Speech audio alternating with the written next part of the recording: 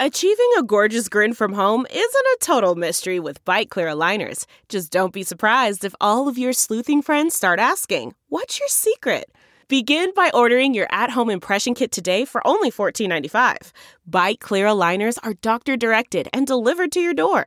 Treatment costs thousands less than braces. Plus, they offer flexible financing, accept eligible insurance, and you can pay with your HSA FSA. Get 80% off your impression kit when you use code WONDERY at Byte.com. That's BYTE.com. Start your confidence journey today with Byte. Welcome to Money for the Rest of Us, a personal finance show on money, how it works, how to invest it, and how to live without worrying about it. I'm your host, David Stein, and today is episode 123. It's titled, Why Health Insurance Premiums and Drug Prices Are Exploding. Our family of five has a high-deductible health insurance policy. We purchased it on the Idaho Health Insurance Exchange, and it's issued by Blue Cross of Idaho. Given the high deductible, we pay most of our medical costs out of pocket. We don't receive any subsidy for our $1,250 monthly premium payment. Now, that premium is 22% higher than what we paid in 2015. The good news is the policy covers the cost of preventive generic prescription. But fearing that perhaps my premiums would go up, I went on the Idaho Department of Insurance to see if there was any indication from those insurance companies participating on the exchange what their 2017 rates would be. And I found it. Blue Cross of Idaho submitted a 49% rate increase for our current policy.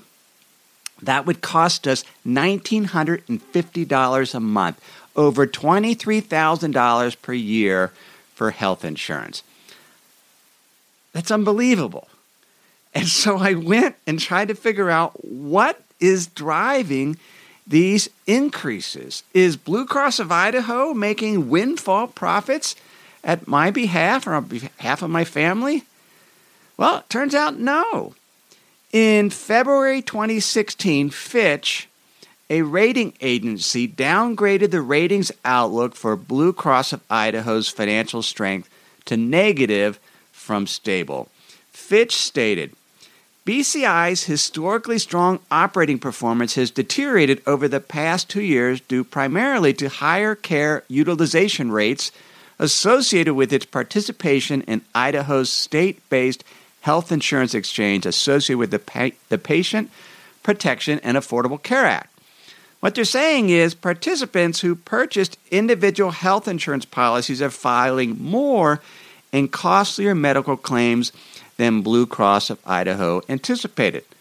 Now, our deductible is about $6,500, and so those that are filing, at least for our insurance policy, are filing these claims are somehow exceeding the deductible, which means they're getting sick.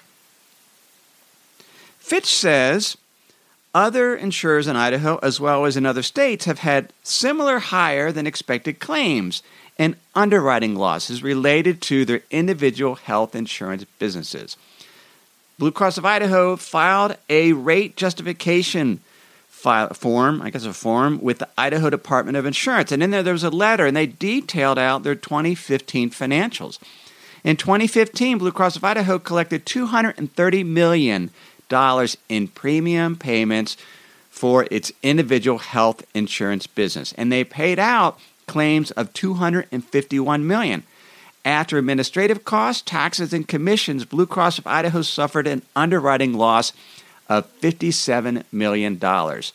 Fitch says Blue Cross of Idaho, quote, implemented significant rate increases on its exchange business in both 2015 and 2016 in an effort to bring pricing in line with developing claims experience. It is currently unclear if the increases will be sufficient to return the company's operating performance within the next 2 years to the level of stability it experienced historically. Apparently, Blue Cross of Idaho has still not stabilized its underwriting losses, given its request for an average 29% premium policy increase in 2017, including the 49% increase for my family's bronze HSA plan. Blue Cross of Idaho attributes 41% of its requested premium increase to higher cost for prescription drugs, while 38% of the increase is due to higher medical claims costs, much of which is due to less healthy policyholders. Now, let's recall what the aim of the Affordable Care Act, or Obamacare, was. It was to ensure access to health care irrespective of pre-existing medical conditions. And that actually helped me. When I first applied, after I quit my job, and our COBRA ran out, so I couldn't get insurance through my former employer, I applied for insurance with Blue Cross of Idaho. And they approved me, but they had my pre-existing condition says we're not going to cover that for a year. And so if I had gotten sick with that particular condition, I would have been heavily exposed. So with Obamacare, that next year we applied, same Blue Cross of Idaho, they could not exclude that pre-existing condition. Now, the other thing with Obamacare is premiums were supposed to be risk-adjusted based only on the applicant's age and whether they smoked. When I first applied for health insurance with Blue Cross of Idaho, they rated our family. We had to fill out questionnaires, and they just looked at our health situation and said, this is your premium. Now, if you buy a policy through the healthcare exchanges, they can't do that. They look at your age and whether you smoke. Now, that only works if you can exclude pre-existing conditions, and you can only quote rates based on people's ages and whether they smoke, and not based on their specific health circumstances. And you need a very big pool of workers. It needs to be broad and include both young and old, healthy and sick. But unfortunately, many of the young and healthy are opting out and not buying health insurance. By law, for the 2016 tax year, U.S. individuals who don't have health insurance must pay a penalty equal to 2.5% of their adjusted gross income, up to a maximum of $695 per adult. Now, that penalty is significantly cheaper than buying a health insurance policy. Your typical policy, at least in Idaho, if you're young and single, is roughly $300 a month. If you get a high deductible plan, I think it was $250. That's what we quoted for my sons. And you compare that to $695, $250 a month, you're several $1,000s a year. And so they're opting out and choosing to not have health insurance because they feel young and like they're going to be fine. And I admit, my entire growing up years, we did not have health insurance. My mom couldn't afford it. I didn't even know health insurance existed till I went to college and saw that you could get health insurance. My mom said, you should get the health insurance. But our entire growing up, she would just pray that we didn't get sick or break our arms or legs, as we had no way to pay for health insurance. James Surowiecki recently wrote in The New Yorker, participants in the ACA marketplaces are less numerous and sicker than anticipated. 8.3 million fewer people enrolled through the exchanges this year than the Congressional Budget Office had projected. As a result, insurers in much of the country are fleeing the marketplaces. Kaiser estimates that between 20 and 25% of U.S. counties may have only one insurer offering coverage in 2017. Lack of competition is a recipe for higher premiums or low benefits or both, further deterring younger, healthier people from buying policies, which means the risk pool gets still older and sicker, which means insurance companies lose money and leave the market, which means the competition is reduced even further. It's just sort of this downward spiral. Of course, even if more young adults bought insurance, premiums would still be climbing significantly due to higher prescription drug prices.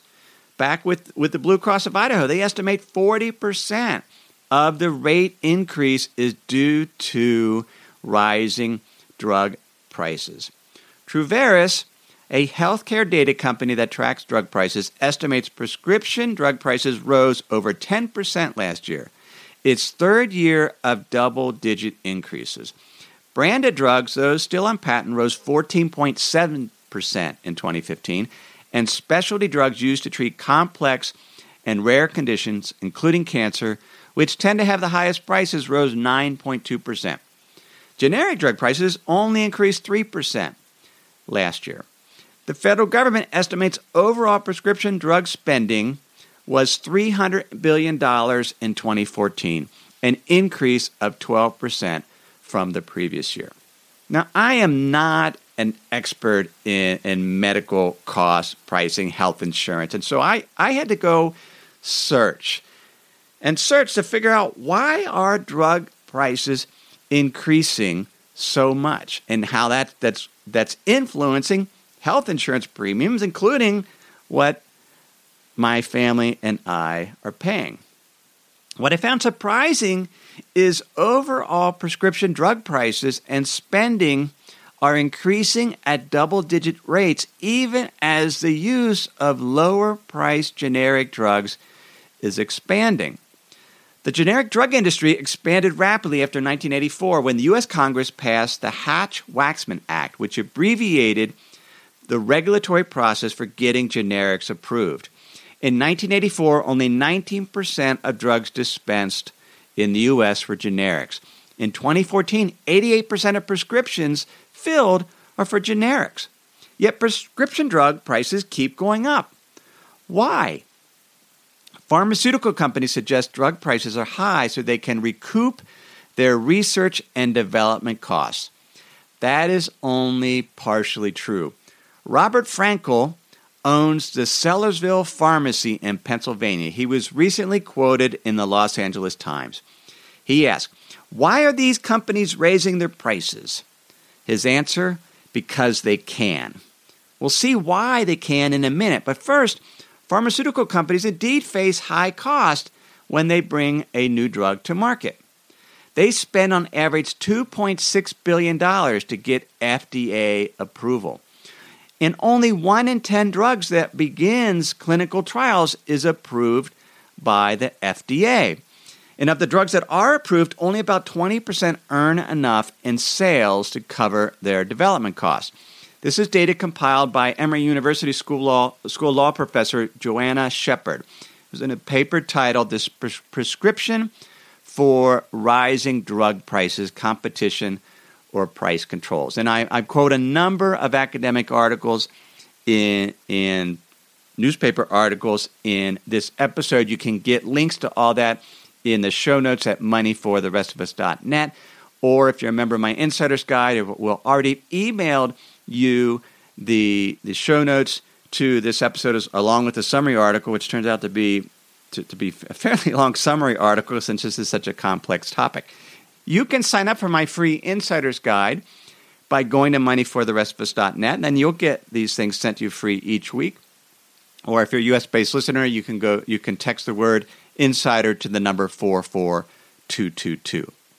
The typical branded drug has approximately 10 years to recover its R&D cost before its patent expires and it begins competing with generic drugs. And those generic drugs typically capture 70% of the branded drug's market share within 12 months of the generic drug's release.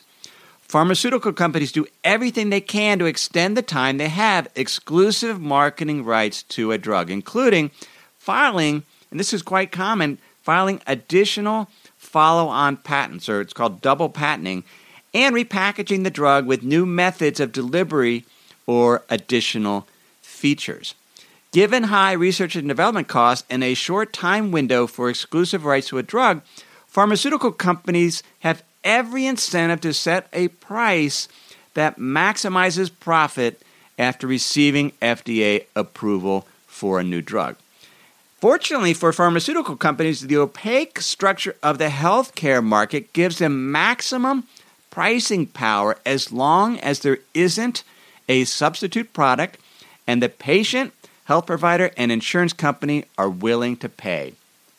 Frederick M. Abbott, in his paper, Excessive Pharmaceutical Prices and Competition Law, shares an example of maximum pricing power involving Gilead Sciences, who introduced a drug Sovaldi, in late 2013 to treat hepatitis C. Gilead set the price of the drug at $84,000 for a 12-week course of treatment, earning $14 billion in its first year on the market. Sovaldi was initially developed by the smaller biotechnology company Pharmasset, who Gilead purchased in 2011 for $11 billion. Prior to its acquisition, Pharmasset planned on pricing Sovaldi at $35,000 per treatment. Now, the actual cost for treatment is approximately $350. Pharmasset was going to charge $35,000. Gilead ended up charging $84,000. Abbott writes, the executives at Gilead essentially set out to determine what would be the maximum price that would stress the limits of political and public opinion, but not quite break it. This was with clear understanding that the pricing of the drug would severely undermine state public health procurement budgets. Gilead has refused to furnish Congress with direct information regarding its cost of bringing the product to market, despite being requested to do so. As revealed in the Washington Post, Kevin Young, Gilead's executive vice president for commercial operations, wrote in an internal email, quote, let's not fold to advocacy pressure in 2014.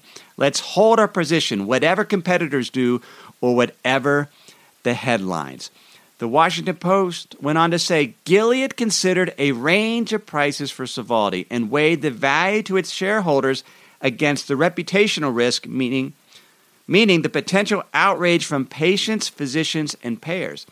The potential prices they were considering ranged from $50,000 to $115,000, and they settled on $84,000.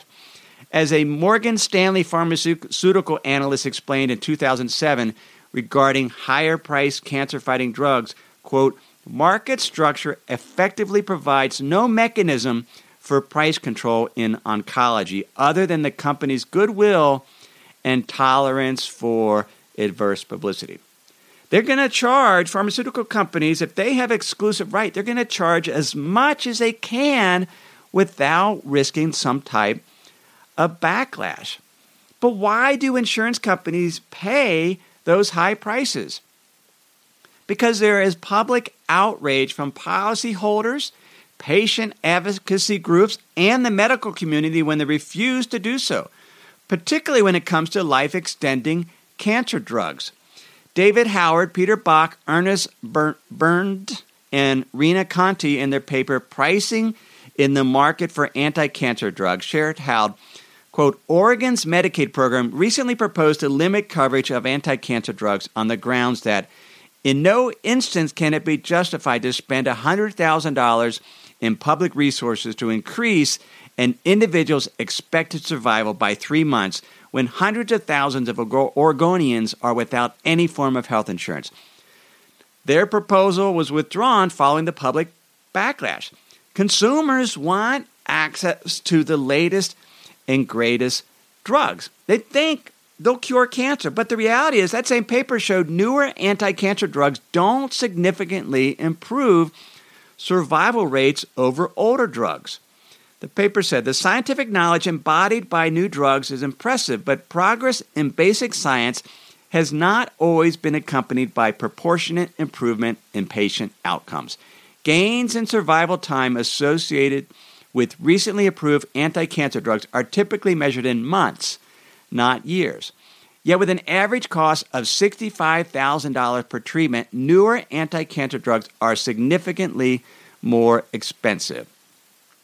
Consequently, that study found the average launch price of anti-cancer drugs, adjusted for inflation and health benefits, in other words, adjusted for the additional few months of life, even if you make that adjustment and you adjust for inflation, the price of those drugs increased 10% annually, on average of $8,500 per year from 1995 to 2013.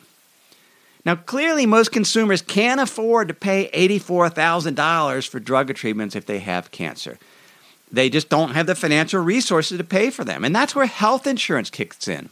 Most insurance policies have annual out-of-pocket maximums. My policy, I believe it's $6,500, and then the insurance company will pay everything. So if I get sick, and I need an $85,000 drug, then the insurance company, it ends up paying for it.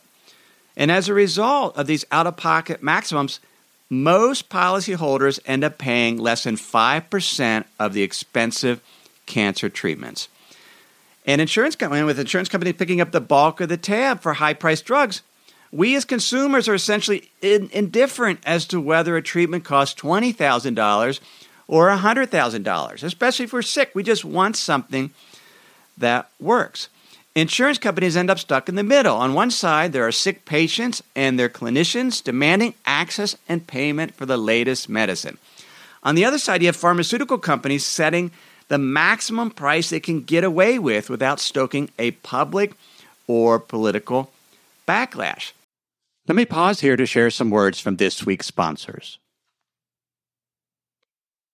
We have a brand new sponsor to our show. It's Yahoo Finance. Yahoo's been around for decades. My first email outside of work was a Yahoo email address. But the financial side I've used on occasion primarily to get data for dividend histories for particular funds or ETFs. But I was pleasantly surprised to get back on Yahoo Finance to see how it's evolved over the years. Now it's really a financial dashboard where you can get an understanding of what's going on with the markets. There are relevant articles from Bloomberg, Reuters, the Associated Press, and the Yahoo Finance team. You can look at the economic events calendar and see which data series are being released that day and what the consensus is. You can see the pulse of the markets at any time by going to Yahoo Finance. In addition, you could see all of your investments in retirement accounts in one place. With Yahoo Finance, you get a consolidated view of multiple accounts. Yahoo Finance serves as a financial hub for your retirement accounts, but also comprehensive financial news and analysis. You need to check out Yahoo Finance, particularly if you haven't been there in a while. Check it out at yahoofinance.com. That's yahoofinance.com. If you've been using Mint to manage your finances, you know they shut down several months ago. Well, let me tell you about the budgeting solution, the financial tracking solution I've been using for the past number of months. It's Monarch Money. Monarch Money is the top-rated all-in-one personal finance app. It gives you a comprehensive view of all your accounts, investments, transactions, and more. You can create custom budgets like I've done. You can set goals, collaborate with your partner. And now you can get an extended 30-day free trial when you go to monarchmoney.com/David. What I like about Monarch is the ability to customize what I want to see. I have custom budget categories, and then I can go on to the dashboard and see where I'm above trend on some of my spending. I especially like that Monarch will never sell your data to third parties or show you ads. After trying Monarch myself, I understand why it's the top-rated personal finance app. And right now, get an extended 30-day free trial when you go to monarchmoney.com/David. That's monarchmoney.com/David for your extended 30-day free trial. Of course, sometimes pharmaceutical companies go too far, such as the recent example of Mylan, the maker of the EpiPen, an injector that releases epinephrine to reverse severe allergic reactions. Mylan's had raised prices 500% for its EpiPen in the past decade. And then they reversed course because of social media outrage from parents and the subsequent widespread negative media coverage over its pricing practices. Now, one way pharmaceutical companies try to exploit the situation is they set the price of new drugs just slightly above, like 10 to 20% higher than existing treatments.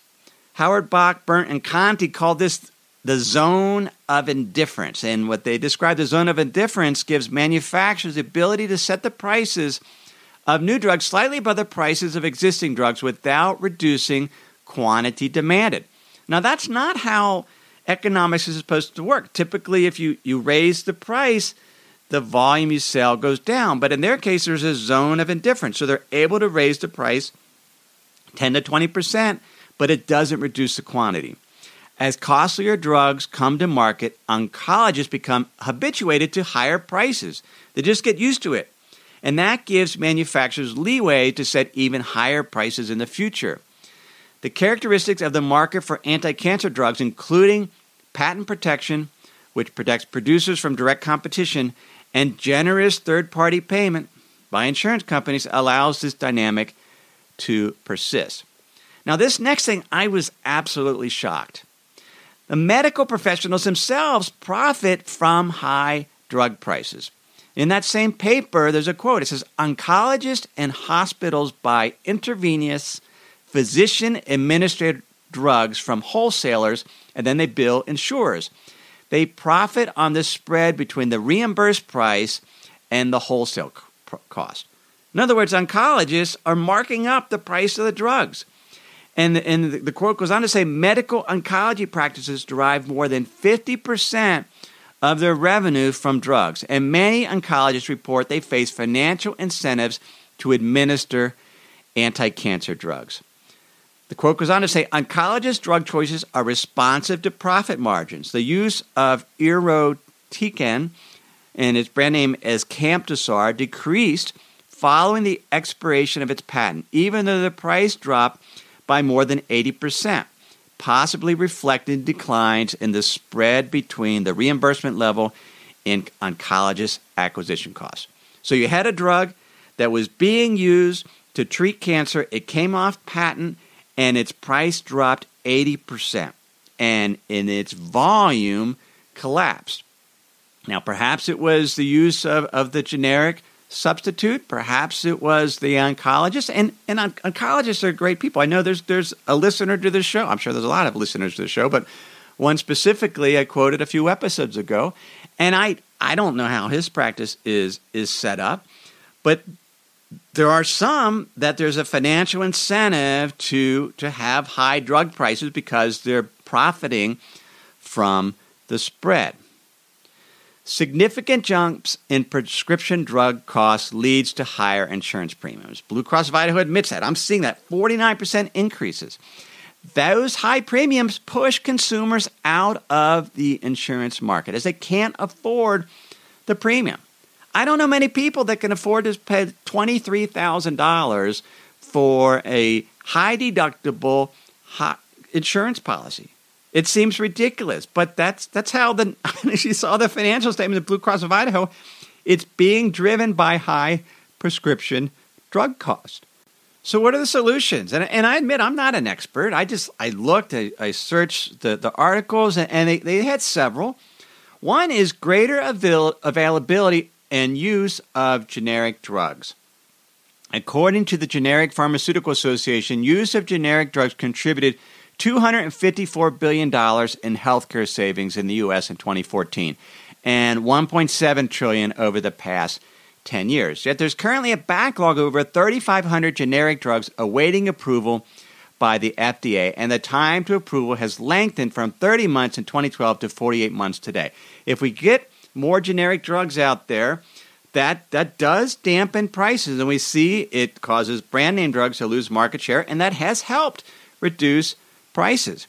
At the same time, regulators should take action against pharmaceutical companies pursuing excessive pricing strategies and other anti-competitive practices for both generic and brand name drugs. The drug companies are taking advantage of an opaque system. The fact that you have third-party payers and there's a demand from the public for the latest drug, and they are charging maximum prices. A recent example is Valiant Pharmaceuticals. It was sued by mutual fund giant T. Rowe Price for fraud due to its alleged use of, quote, a secret pharmacy network, deceptive pricing and reimbursements, and fictitious accounting to shield the company's brand name drugs from generic competitors and artificially inflate revenue and profit. It's from an article from the U.S. Today. Now, if the market solutions and antitrust and anti-competitive practices are not cracked down that way, governments could enact further price caps or reference pricing schemes. 40% of the drugs in the U.S. are sold under some type of price cap, with Medicaid or Medicare as some type of negotiated price.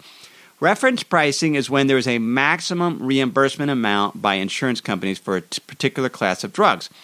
Pharmaceutical companies are then allowed to charge more than that, but consumers have to pay the amount of the reference price.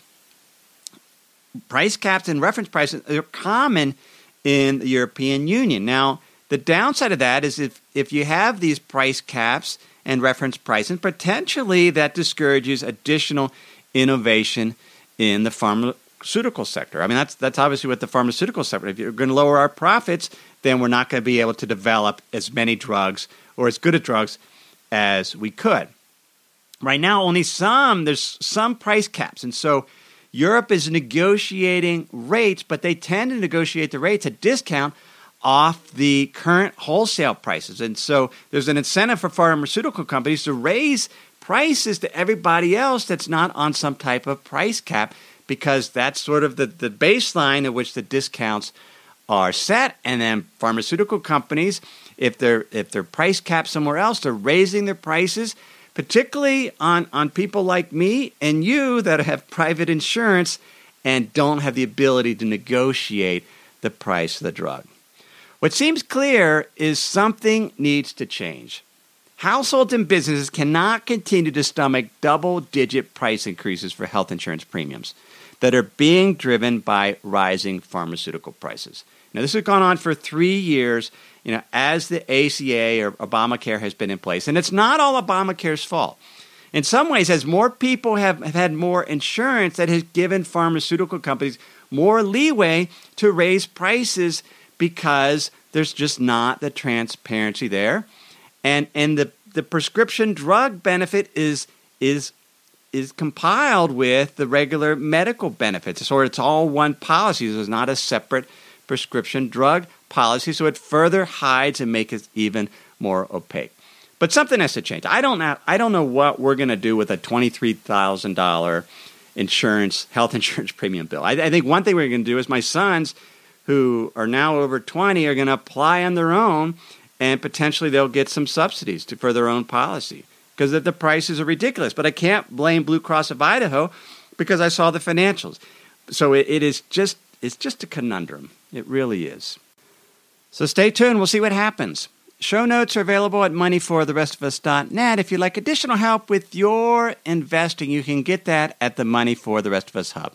I recently got an email from a new member, and he says his normal investment pattern over the past 30 years was to buy and hold stocks. He was deeply influenced by his early reading of Ben Graham, but now he doesn't have the time or the impetus to buy individual stocks. So he sold them all off about 3 weeks ago, and he's ready to start investing. He has a huge chunk of his net worth to invest, but he's concerned. He's worried about going back into the market. He's worried about the Fed starting to raise rates and the potential impact on bond prices. He's worried about everything else going on in the world and the potential impact on stock prices. And he's trying to figure out what to do, and he's joined the Hub to sort of help that.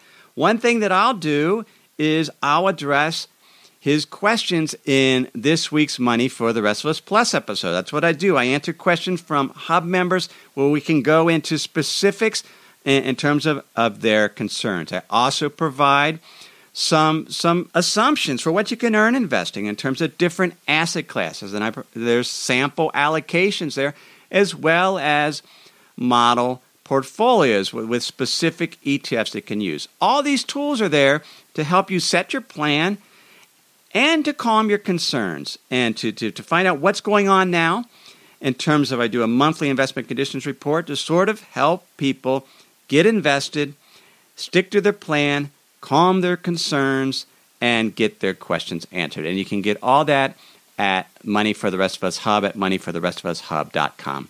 Everything I've shared with you in this episode has been for general education only. I have not considered your specific risk profile. I've not provided investment advice, simply general education on money, investing in the economy. Have a great week.